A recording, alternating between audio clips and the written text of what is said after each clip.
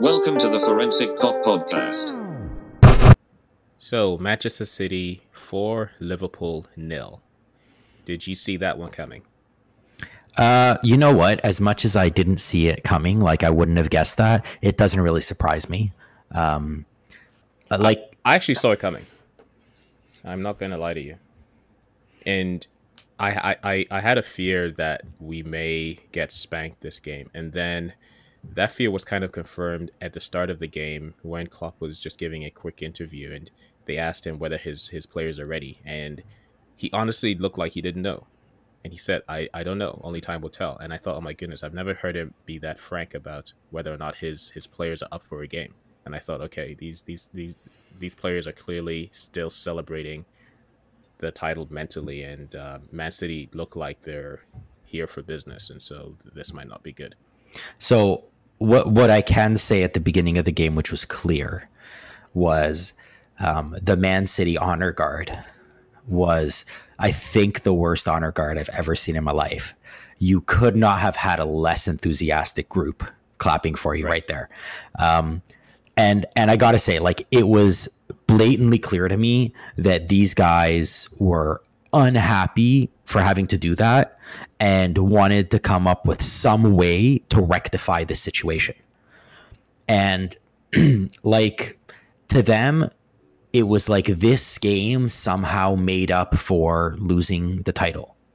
That's what it felt like. It felt like it had that type of importance and they had that type of intensity. And I think Liverpool was, like you said, they're still on a high from winning the league. And what do they care if they lose a match? And the truth is, I didn't really care that much either. I enjoyed the honor guard and I didn't really come down even with the final score. Yeah, I agree too. And what's funny is at the start of the game, I thought Liverpool played pretty well. It reminded me of the game we played against Manchester City at the Etihad, I think 3 seasons ago, where we lost 4 or 5-0. And we played well. We started well until Sadio Mane got a red card, and then it was just Man City all the way. And it kind of reminded me of that game. Now, one thing that I also remembered at the start of the game is from the very first kickoff, I felt like I was watching the first game of a Champions League group stage match. I don't know if you also had that feeling where Liverpool's playing away from home and you can kind of sense that the players don't think anything is at stake because even if they don't do well in this game, they have the rest of the group games to rectify the situation, right? And it just felt very tentative and very professional, but like, you know what, we always have tomorrow. Yeah, it definitely felt like this was not a do or die game. This was not the urgency that they usually came out with. That being said, I don't want to make this into more than it really was, because I don't know if you'll disagree with me, but this was not a spanking. Watching this game, I mean, if Salah's shot off the post goes in, this is a completely different game. If Mane can get the rebound from the shot off the post that went off his foot and then his knee to go out of bounds, like Mane would just had how many terrible touches today.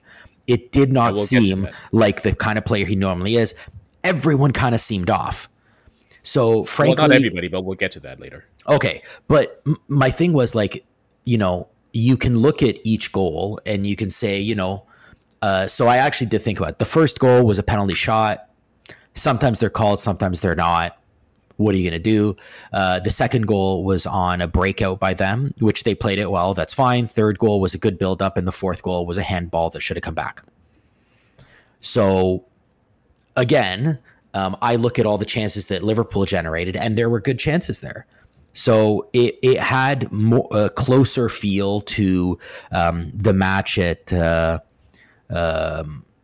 against Barca last year, the first leg where we lost 3-0, but we felt like we played well. This one, I felt like we played well. We just didn't necessarily have that finishing touch, and we didn't have that sense of urgency. So I think all that happened here is this is what we do to many teams. I don't know if you remember the Southampton game at Anfield just before the break or the lockdown, where Southampton played well, but we ended up winning 4-0, I believe. Yeah. Right. And our goals were clinical, but I wouldn't say it was a 4-0 like the game against Crystal Palace last week. Agreed. So it's just, and I'm sure that as a Southampton fan, they're watching that thinking, there's no way that was a 4-0 game. Well, look But at for us, yeah. yep, So at this game, to your point, they scored 4 goals on 5 shots. That doesn't happen. right, That's exactly. just, it's luck on their side. It's unlucky that we couldn't corral balls. It's unlucky that guys were off, and these games happen. And that's why going through a season without losing a game is so miraculous. And that's why, like, I feel like if we had been truly spanked, like it was 50-50 possession, 51-49, crosses, we had 18 crosses to their 8. Right? Like, it's not like they dominated us in every aspect of the game. So that's why I'm like, you know what? These games happen. Yeah, and you know me, I'm always looking for positives from defeat. And as a manager, I think this gives Klopp a lot to work with, right? He doesn't have to tell his players to that they shouldn't rest on their laurels. He just has to always go back to this game and say, do you remember how it felt receiving a guard of honor and then losing 4-0 like that in front of the whole world? Remember that feeling, right? So make sure you don't drop your intensity ever again. So to take a side note, I totally agree with you on that. I watched this game and it became absolutely clear to me why Man City is not in our class anymore. And I know you're going to be like, how is that possible? They won 4-0. And this was the thing. The commentators were just, I'm beside myself as to how they're not. They were saying this was such a one-sided affair, blah, blah. It wasn't. All of those balls going over the top, every single one of them looked dangerous. From who? From Liverpool attacking. Oh, yes. Like I'm sorry, when you're at this level and you're a team that's cost over $1 billion to put together, and your salaries are the highest in the Premier League, and you're lying about the amount of money you're paying, I'm sorry, like, you need to perform better than this. Those balls, every single ball over the top is dangerous. And that's like, I never get that sense anymore. When you put a ball over the top against us, a handful of them are dangerous, but for the most part, they're handled. That was not the feeling I got with Man City. And Ederson, there were moments where he just looked like he didn't know how to play the position. It was kind of wild. So he kind of always looks like that. It's just that he ends up coming out of a situation without making a mistake, But I would never feel comfortable with him in my goal, to be honest with you. Right. But my point to that is that you're exactly right. I look at this team, this Man City team, and I got to tell you, before this game, when they were playing, I think last week or whenever it was, and I was like, oh my God, they've lost 8 matches this season. And I'm like, how is that even possible? I haven't watched them a lot this year, so I didn't know. I watched them today. Oh yeah, they won 4-0. I know how it's possible that they've lost 8 matches. Absolutely. That defense is not the stuff of legends, let me tell you. Which brings us to how unclinical were some of our players. Yeah, so going to our players, I've categorized them by the good, the bad, and the ugly, right? And the good, I only have 2 players. Let me see if you can guess who they are. Salah and Fabinho. Wow. No. Interesting. Okay. I had Henderson and Keita as the good. Oh, I totally have Keita. You're absolutely right. But he came on later, so I didn't really think of him as a full game thing. He came on later, and I think we had this conversation about Wijnaldum. I love him as a player, but games like this, when the front 3 is not firing in all cylinders, we can't afford to have Henderson, Gini, and Fabinho in our midfield. We need the drive that right now only Keita and Chamberlain, when he's having a good game, can give us. Well, hold off on that Chamberlain thing, because I'm not sure if you put him in the bad or the ugly category, but he was definitely not in the good category today. I put him in the blase. So you know what my problem with him, though? And the meh. Okay, so about the meh. The meh is guys that disappeared and I forgot they were on the field. I'm sorry, there were periods where I didn't even remember Ox was on. And I think I had to be reminded when he touched the ball in the second half that Firmino was playing today. I felt like he was just completely out of it. He's another one. And So Genie and Firmino are great players, and I love having them in the team. But when they're off, they're so off, and they impact the rest of the game or the rest of the team, right? Because they play centrally, and they're important in the cohesion between the defense, the midfield, and the forward line, right? So when Firmino's having one of those games where he thinks he's well, sorry, I shouldn't put words in his mouth, but when it looks like he's just playing on a Brazilian beach and all is well in the world, you can tell, okay, that's where we need to have quality coming off the bench that can bring some intensity. His intensity wasn't there today, and it showed in the fact that he just wasn't involved in enough plays. Right. I mean, you take a look at a guy like Mane. Where did you put him, bad or ugly? I put him in the bad. I didn't put him in the ugly because he played well. It's just that he didn't play like he normally does, right? So I think he played. I think he played great. I think he was in the right positions. I think he was exactly pushing well. I think he did everything perfectly, except he just didn't have the touch today, and I can live with that. Balls that would normally does have those games. He and does he have does. those games. It's just that we usually win them, so we're able to overlook it, right? Yeah, but like on the Salah rebound, that one, I mean, he should have absolutely scored. And then there were other long balls that came to him. There were just balls that he just for some reason couldn't control. They'd go off him, and it was just it's one of those games. But again, if any of those balls sit down for him, like they normally do, it's in the back of the net, and this is a totally different game. I was thinking more of the one in the second half where the through ball from Henderson, where I don't know if he was trying to figure out whether to kick it right to his left, and it just went through him. Yeah, I know. Yeah, that one was bad. That one in the 53rd minute from Hendo. I even made a note of it. It was just that kind of day. Yeah, and he's had those games before, like I said. So I wasn't let down. It's just that it's unfortunate that everybody, the majority of the players around him were also not having a good game either. But in his defense, if you will, he came to play. He again, Yes, right? yeah, You can't always, you won't always have the magic touch every game. You practice a lot, you'll have it most of the time, but the times you don't have it, you need to still impact the game. And he stretched the D. He did everything he needed to do without the touch. The basics. Right. Where you look at a guy like Firmino, and I felt like he didn't do the basics. He didn't have the touch, and he didn't have. I don't know if he had the interest. I don't want to put him down, but he just didn't seem to be in it. Like at least Mane was in it. You see, that's the thing with him. I don't know what it is, whether it's his facial expression or his demeanor, but whenever Firmino's not playing well, it looks like he doesn't care. Now I know he cares, right? So I don't know what it is about him that he just looks when he's off, he just looks disinterested, and it somehow impacts the rest of the team. And yeah, that's where we really need quality off the bench. I love Origi, but he's also another one that has to be on. We need to get to a point where we're able to get someone like a Sadio Mane off the bench. I mean, that's a tall task. I mean, there's talk of Sadio Mane being sold for like 150 million. So I don't know that you're ever going to get a guy like Sadio Mane sitting on the bench. But going back to your player, so I think there was a lot of bad. Why don't we just focus on your ugly? Who would you say was the ugly today? Well, I actually had Trent and Gomez. Yeah, Gomez being subbed at the half, eh?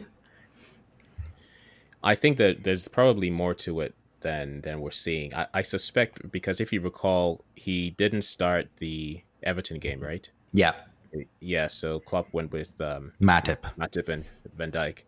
So I suspect that maybe when they came back from the break, he's not mentally ready, which as is typical for him at the start of new seasons. Or maybe his fitness isn't there and he can't play a full game. Well, possibly. Again, I don't want to take a shot at a guy's mental right. Thing. I'm just saying there may be reasons, but I agree with you. I think there's more to it than that. But let me ask you, how did you like Fab on the back line? I didn't mind him there, but it's hard to judge because by that point the game was already over, right? So even the Man City players were playing with a lot more confidence, right? So when you have that much more confidence, it's easy for you to to pull off your tricks against the defender. I agree, but one thing I did nothing to notice was the goal kicks and the high balls that were coming in. Fab went to challenge them like I would expect to see a central defender go and challenge them, which is definitely something that Gomez is missing. Like that was a very stark difference between the two that you could tell in the first half and in the second half. Have you heard the rumors of us being interested in Koulibaly? Yeah. Napoli. Yeah. Now, I assume someone's been smoking something. The guy's 29 years old and costs a ton of money. We're not getting him. Do you think that we're looking for a defender to play with Van Dijk, or do you think Klopp truly trusts Gomez right now? I believe we're getting a defender because I believe Lovren is done with us. And I don't mean that in a mean way. I think just Lovren's not the player that we need right now, and we're not the team that he should have right now. But do you think that we're going to be looking for a defender to come right into the first team? No. Really? I would think we would get a defender to come and challenge. I believe Klopp and management when they said that they're not looking to make a big splash this year in terms of finances. I think most teams that aren't Man City or apparently Chelsea are going to take a break on big transfers to see how this COVID thing shakes out. Because there's, as much as I've been all about, they're still making good money from playing these games. They're still making 93% of what they would normally make. There's still enough money being lost that it could potentially affect some of these calculations. And don't forget, with Liverpool out of Champions League so early, we're not going to get that additional TV revenue that we're going to get that we got last year from Champions League. So we're going to take a financial hit this year. So let's put COVID aside. I'm asking a question. Do you think Klopp is satisfied with Joe Gomez as the number one pairing with Van Dijk? Or do you think that Klopp doesn't feel he's fully ready yet for that responsibility? I think that Klopp is comfortable with him. And I say that because I see the way Van Dijk plays with him. And I think if Klopp's going to make a change, he would talk to Van Dijk. And I think Van Dijk is probably saying, this guy's got what I need. Like, I'm good with him. As opposed to someone else coming in and who knows what the chemistry will be, who knows what the guy will offer. So, it's kind of a bit more the devil, And let's be honest, Joe Gomez is a top guy. He just needs the mental side. And I think you can work on that. He's only 22 or whatever he is now. They can work on the mental side. What do you think? I would normally have I would have agreed with you before this summer, but the rumors about Koulibaly, whether or not they're true, they refuse to go away. And when I see the teams that Klopp selects, and I look historically at the way he's eased Joe Gomez in and out of the team, I wonder whether there's something that he's looking for him to deliver on that he's not yet delivering, right? So even this season earlier on, and even last season as well, there were games where he would bring in Lovren ahead of Joe Gomez, to all of our amazement, right? Yep. And little things like that just make me wonder what we're seeing with Joe Gomez's deficiencies, like not being able to attack headers and things like that. I wonder if Klopp doesn't want, or he perhaps he'd rather ease them into that partnership over the course of maybe the next 2 seasons. I don't know. I could be wrong. Well, I mean, in that sense, a guy like Koulibaly would be good because he's not coming for a long time. Right? He's already 29. So if you're looking at it like Joe Gomez is the defender of the future, but we need someone in the interim, maybe. But I mean, talk of his transfer fee being 90 million or whatever. 90 million or whatever it is, like that's and rumor has it that Man U and Man City are both looking at him, which means you're not going to be able to drive the price that much lower. I don't know, paying like that's just not the way Klopp has built. Klopp builds with young guys who he increases their value. Koulibaly would be a guaranteed decrease in value just because of his age. Right. So I don't know. I'm a big fan of Gomez. I think he needs to get his head on straight, and I think Klopp knows that. And I wouldn't be surprised if Klopp looked at him as one of the prime reasons to get the sports psychologist on the team. And who knows? Maybe he'll give him another chance. I do think we're bringing in another defender, but I would suspect it's a younger guy. I'd be surprised if it was an older guy. So is there anything else we want to review about this game, or have we intentionally deflected from? No. So there were a few things that I did want to mention, which was in the 22nd minute, I don't know if you recall this, it was in the first half, the 22nd minute, they had a free kick. The ball came back out. It was a corner kick. The ball came back out, and we all ran up, and then they put it back in. Yes. And I got to tell you, like, we've had conversations on this, like, offside stuff where if you're not involved in play, there were 5 Man City guys and one of them was not offside. Like, I'm sorry, as a goalie, like, it's not possible for you to appropriately defend when there's 5 guys. Like, you and like, maybe as a defender, you know who's the offside guys and who's not, but as a goalie, you don't have that perspective. That needs to be blown down. I don't like those. Yeah, I don't like those either, and it's something that Barcelona do a lot, so I wouldn't be surprised if it's Pep who instituted that there, and now is bringing that to Man City. I don't like that play at all, because it seems like it's an abuse of the offside rule. Now, having said that, again, we've had this conversation before. What is the purpose of the offside rule, right? So the purpose of the offside rule is to prevent people from goal hanging, right? Now, oh, we're gonna get back to this. Well, it gives you creative license to keep within the law, but take these narrow margins to your advantage, right? So if you're able to confuse the goalie by having people in a quote unquote offside position, but they're not in play, and then have the one person who's not offside be the one that actually attacks the ball, then that's a good play. Even though I hate it and I don't agree with it, but it's a creative way of playing within the rules. It's a smart play given the rules, but it doesn't mean that the rules aren't stupid. Like, that's really what I'm going with. Exactly. That's exactly it. So it's the rules that are stupid.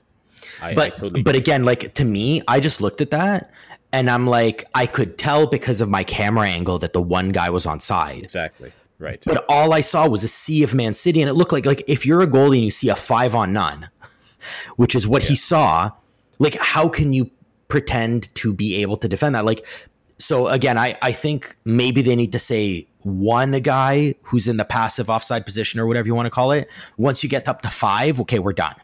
But again, to your point, you know, it's all about how Pep uses the rules. I mean, that was pretty awesome. Did I miss something, or did a guy get Mendy got a delay of game in the first half? Yeah. Like, that's straight out Pep. He was taking his time. No, I'm not disagreeing he was taking his time, because I actually couldn't watch the game right off the bat. So I was catching up, and I would catch up on a throw in. So I'd fast forward 10 seconds, like one click at a time.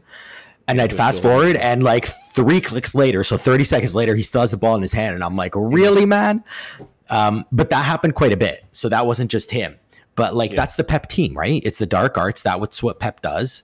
And that's how they play. And he's learning to use it. Any other thoughts? I remember. Yeah. So I just wanted to say, I remember in the late 90s and 2000s when Manchester United was dominating the league, we had our fair share of victories over them. And I remember, as a Liverpool fan, even though we weren't winning the league anytime soon during that period, whenever we beat them, it felt like I'd won the world, right? And then I'm sure that what Sir Alex Ferguson was telling them was, okay, we lost to Liverpool, but who's the champions, right? You move on to the next game. And so I think Klopp's team talk after this game is to just remind his players, you guys are the champions. If they want to gloat because they beat us in a nothing game, good for them. It proves that, to your point, we're way beyond Manchester City now. Yeah, I mean, that's honestly what it felt like. It felt like, you know, the team that celebrates after they had a pathetic season, but hey, they beat the champions, even though they're not taken, like, nobody cares. That's what it felt like with Man City. They looked like they really wanted it, and the whole match I was just sitting and asking myself why. Like don't get me wrong, this 4-0 was great, but where's this been all season? If you're this Exactly. good, you bring it game after game. You don't bring it one game. Anyone can get up for a game. Greatness is you bring it game after game. By the way, what did you think of the disallowed goal? It was Disallowed. something. It was Riyad Mahrez, right? So Yeah. he scored a goal, but then in the replay they show that it hit somebody's hand who was on the floor. Yeah. What did you think of that? I'm surprised that the fourth goal was allowed to stand because that came off a handball too. So I think not much of it. It was a handball, and that's the rule. Yeah, Did because it greatly affect the play? I don't know, but that's not really the point, right? If Pep's going to abuse the rules down to the letter for 4 guys being offside, then he's going to have to take the fact that if it glances off a hand on a downed player. Well, the other thought that I had was the guy going down took Fab out of the play. To me, that should have been a foul. Yeah, the reason I ask is because we're talking about stupid rules. I remember in the Spurs game where they played, I think it was Sheffield United, I believe. There was a similar goal like that was disallowed because Lucas Moura was on the floor and it hit his hand, right? I don't know, but VAR needs to get a hold of itself because I refuse to accept these stupid calls as reasons to delay a game and to call a goal off. So, Right. like, what I would say is on that goal, I don't feel like it greatly impacted the play. Which one? On that fifth goal that was disallowed. I agree, exactly. As much as I don't want them to score, I don't think it greatly affected the play. I think the guy taking Fab out of the picture greatly affected the play and should have been and was completely intentional in taking him out, should have been a foul. That's my problem there. I think the fourth goal was a handball that did greatly affect the play because it touched his hand, which made it come straight down in front of him for him to put the long ball through. Whose hand are you referring to? Oh, what's his name? I actually sent you a picture of it so you can see it too. Mahrez? I think so, yeah. The photograph, it hit. So he was going at it with, I actually don't remember who it was on our side. Yes, I remember that. Right. And I remember thinking that looked attacking, really right? handy. Yeah. Well, the ball was kind of coming out a bit, and both of them went at it, and they were trying to figure out where the ball's going to go.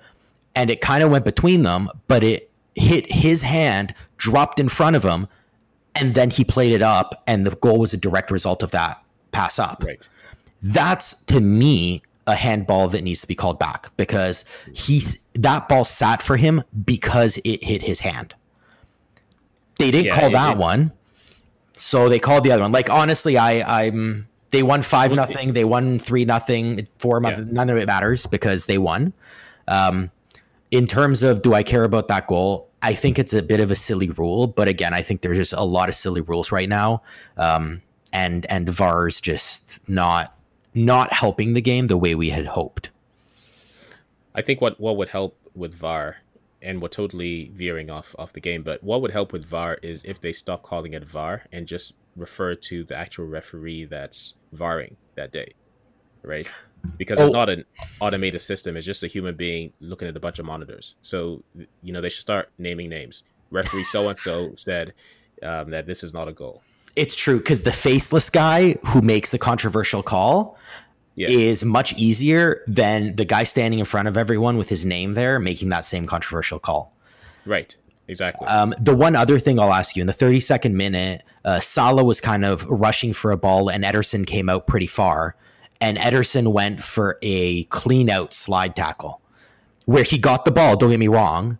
But that, I don't know, I saw that as just, he was basically decided he's getting the ball or the man. He didn't really care who. He's reckless. That's how he injured his own player, right? But to me, I don't see how that's not at the very least a yellow. That's a dangerous play.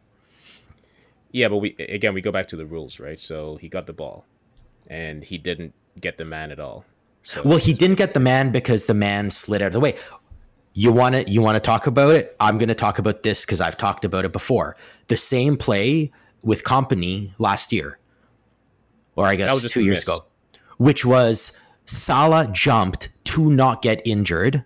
And because of that, a red wasn't issued. This time Salah jumped to not get injured, and because of that, no card was given. You like players defending themselves shouldn't be the reason you don't issue a card. I have a fundamental problem with the rule. Do you need the guy to go in, get his foot mangled up so that you can be like, yeah, that was dangerous? No, it's just dangerous. Yeah. So anyway, I am angry about certain things, but at the end of the day, I don't really care that much. It was not our best game. But still, I thought we had some nice plays. I thought we generated some nice chances. There was one chance in the 86th minute where Robertson crossed it to literally 3 Liverpool players standing around each other. Yes. And the ball somehow just like deflected away right to the goalie. And you're sitting there and you're like, yeah, that's one of the days. So when stuff like that's happening, you know it's not your day to win. And I'm kind of okay with that because those happen. So here's our dilemma. We need 15 points to beat the record, and we only have 18 points to win. At what point do we start playing the kids? I think we'll start playing the kids soon. I think as much as Klopp... Especially if these guys keep playing like this. Well, you know what? So exactly the point, which is these kids are probably going to come out looking a lot more hungry. Yeah. So, you saw there was a shot. I don't know if you saw a shot of Elliott who hadn't been put in. And just the look in his eyes was that of, I'm like, yeah, you should have just played him instead of Firmino because that would have been better. Even if it's not his natural position, I don't care. That guy wanted it more than Firmino did today. And so I think that there may be something to be said for playing the young guys. They'll come in, they'll be hungry. They might make a mistake or two, but you know what? Again, it's only, I would expect, coming up, we have Aston Villa, Brighton, Burnley, Arsenal, Chelsea, and Newcastle. I would expect Arsenal to be a challenge and Chelsea to be truly difficult. So other than that, I think the other 4 against the lesser teams are winnable, even with the younger guys. I think the Brighton game is one to pinpoint because they don't have anything to play for. Aston Villa, even though they haven't been playing well, they still actually have something to play for if they decide to wake up. That's true too. Brighton have nothing to play for. Brighton have nothing to play for. Newcastle kind of have nothing to play for. We'll see. Burnley have nothing to play for. Actually, yeah. There's quite a few. Yeah, so I think we've got a good chance at it. But to your point, I think he'll play the young guys because if the older guys are showing this lack of drive, I would have no problem with the young guys. Yeah. Any final thoughts on your game? Who was your best player for Liverpool, if we even have one? I would say Henderson, not because he played well, but he was the only person that looked like he cared not to lose this game. And I'm sure the others didn't want to lose either, but he kept playing till the very end. You could tell that he was personally insulted by this. Yeah, and that's what I wanted to see. Yeah, so I would agree with that. And I would also say what I liked, maybe not the man of the match for me, but one thing I really liked was Mane, who kept working. Like it wasn't his game and he knew it right off the bat, but he kept working the whole game and it wasn't rewarded. But that's what I like to see, where there's other guys who it just doesn't fall for them and they're like, yeah, this won't be my game. And then they just kind of check out. So I liked seeing him in there. And we can't allow that to creep into this team at all. No. Oh, and I'm sure Klopp will take care of that. Yeah. So do you now agree with me that our first team is the one that started today, except Keita for Wijnaldum? Yes. Again, when Keita came in, you saw the difference. And there's just something about him. He somehow gets like in this little bubble where there's like 3 or 4 guys around him. He doesn't lose the ball. But it's like they don't come at him, but they stay just far enough away. And it's the most bizarre thing. And he carries it. He's extremely comfortable with the ball. His feet are fantastic. If this guy can stay healthy, we'll have a star in our hands. So yeah, I agree. I would take out Genie. As much as I like the little stuff he does, today's game was not great for him. I think Keita would have made a bigger difference today. For more stories, analysis and articles, go to theforensiccop.com website.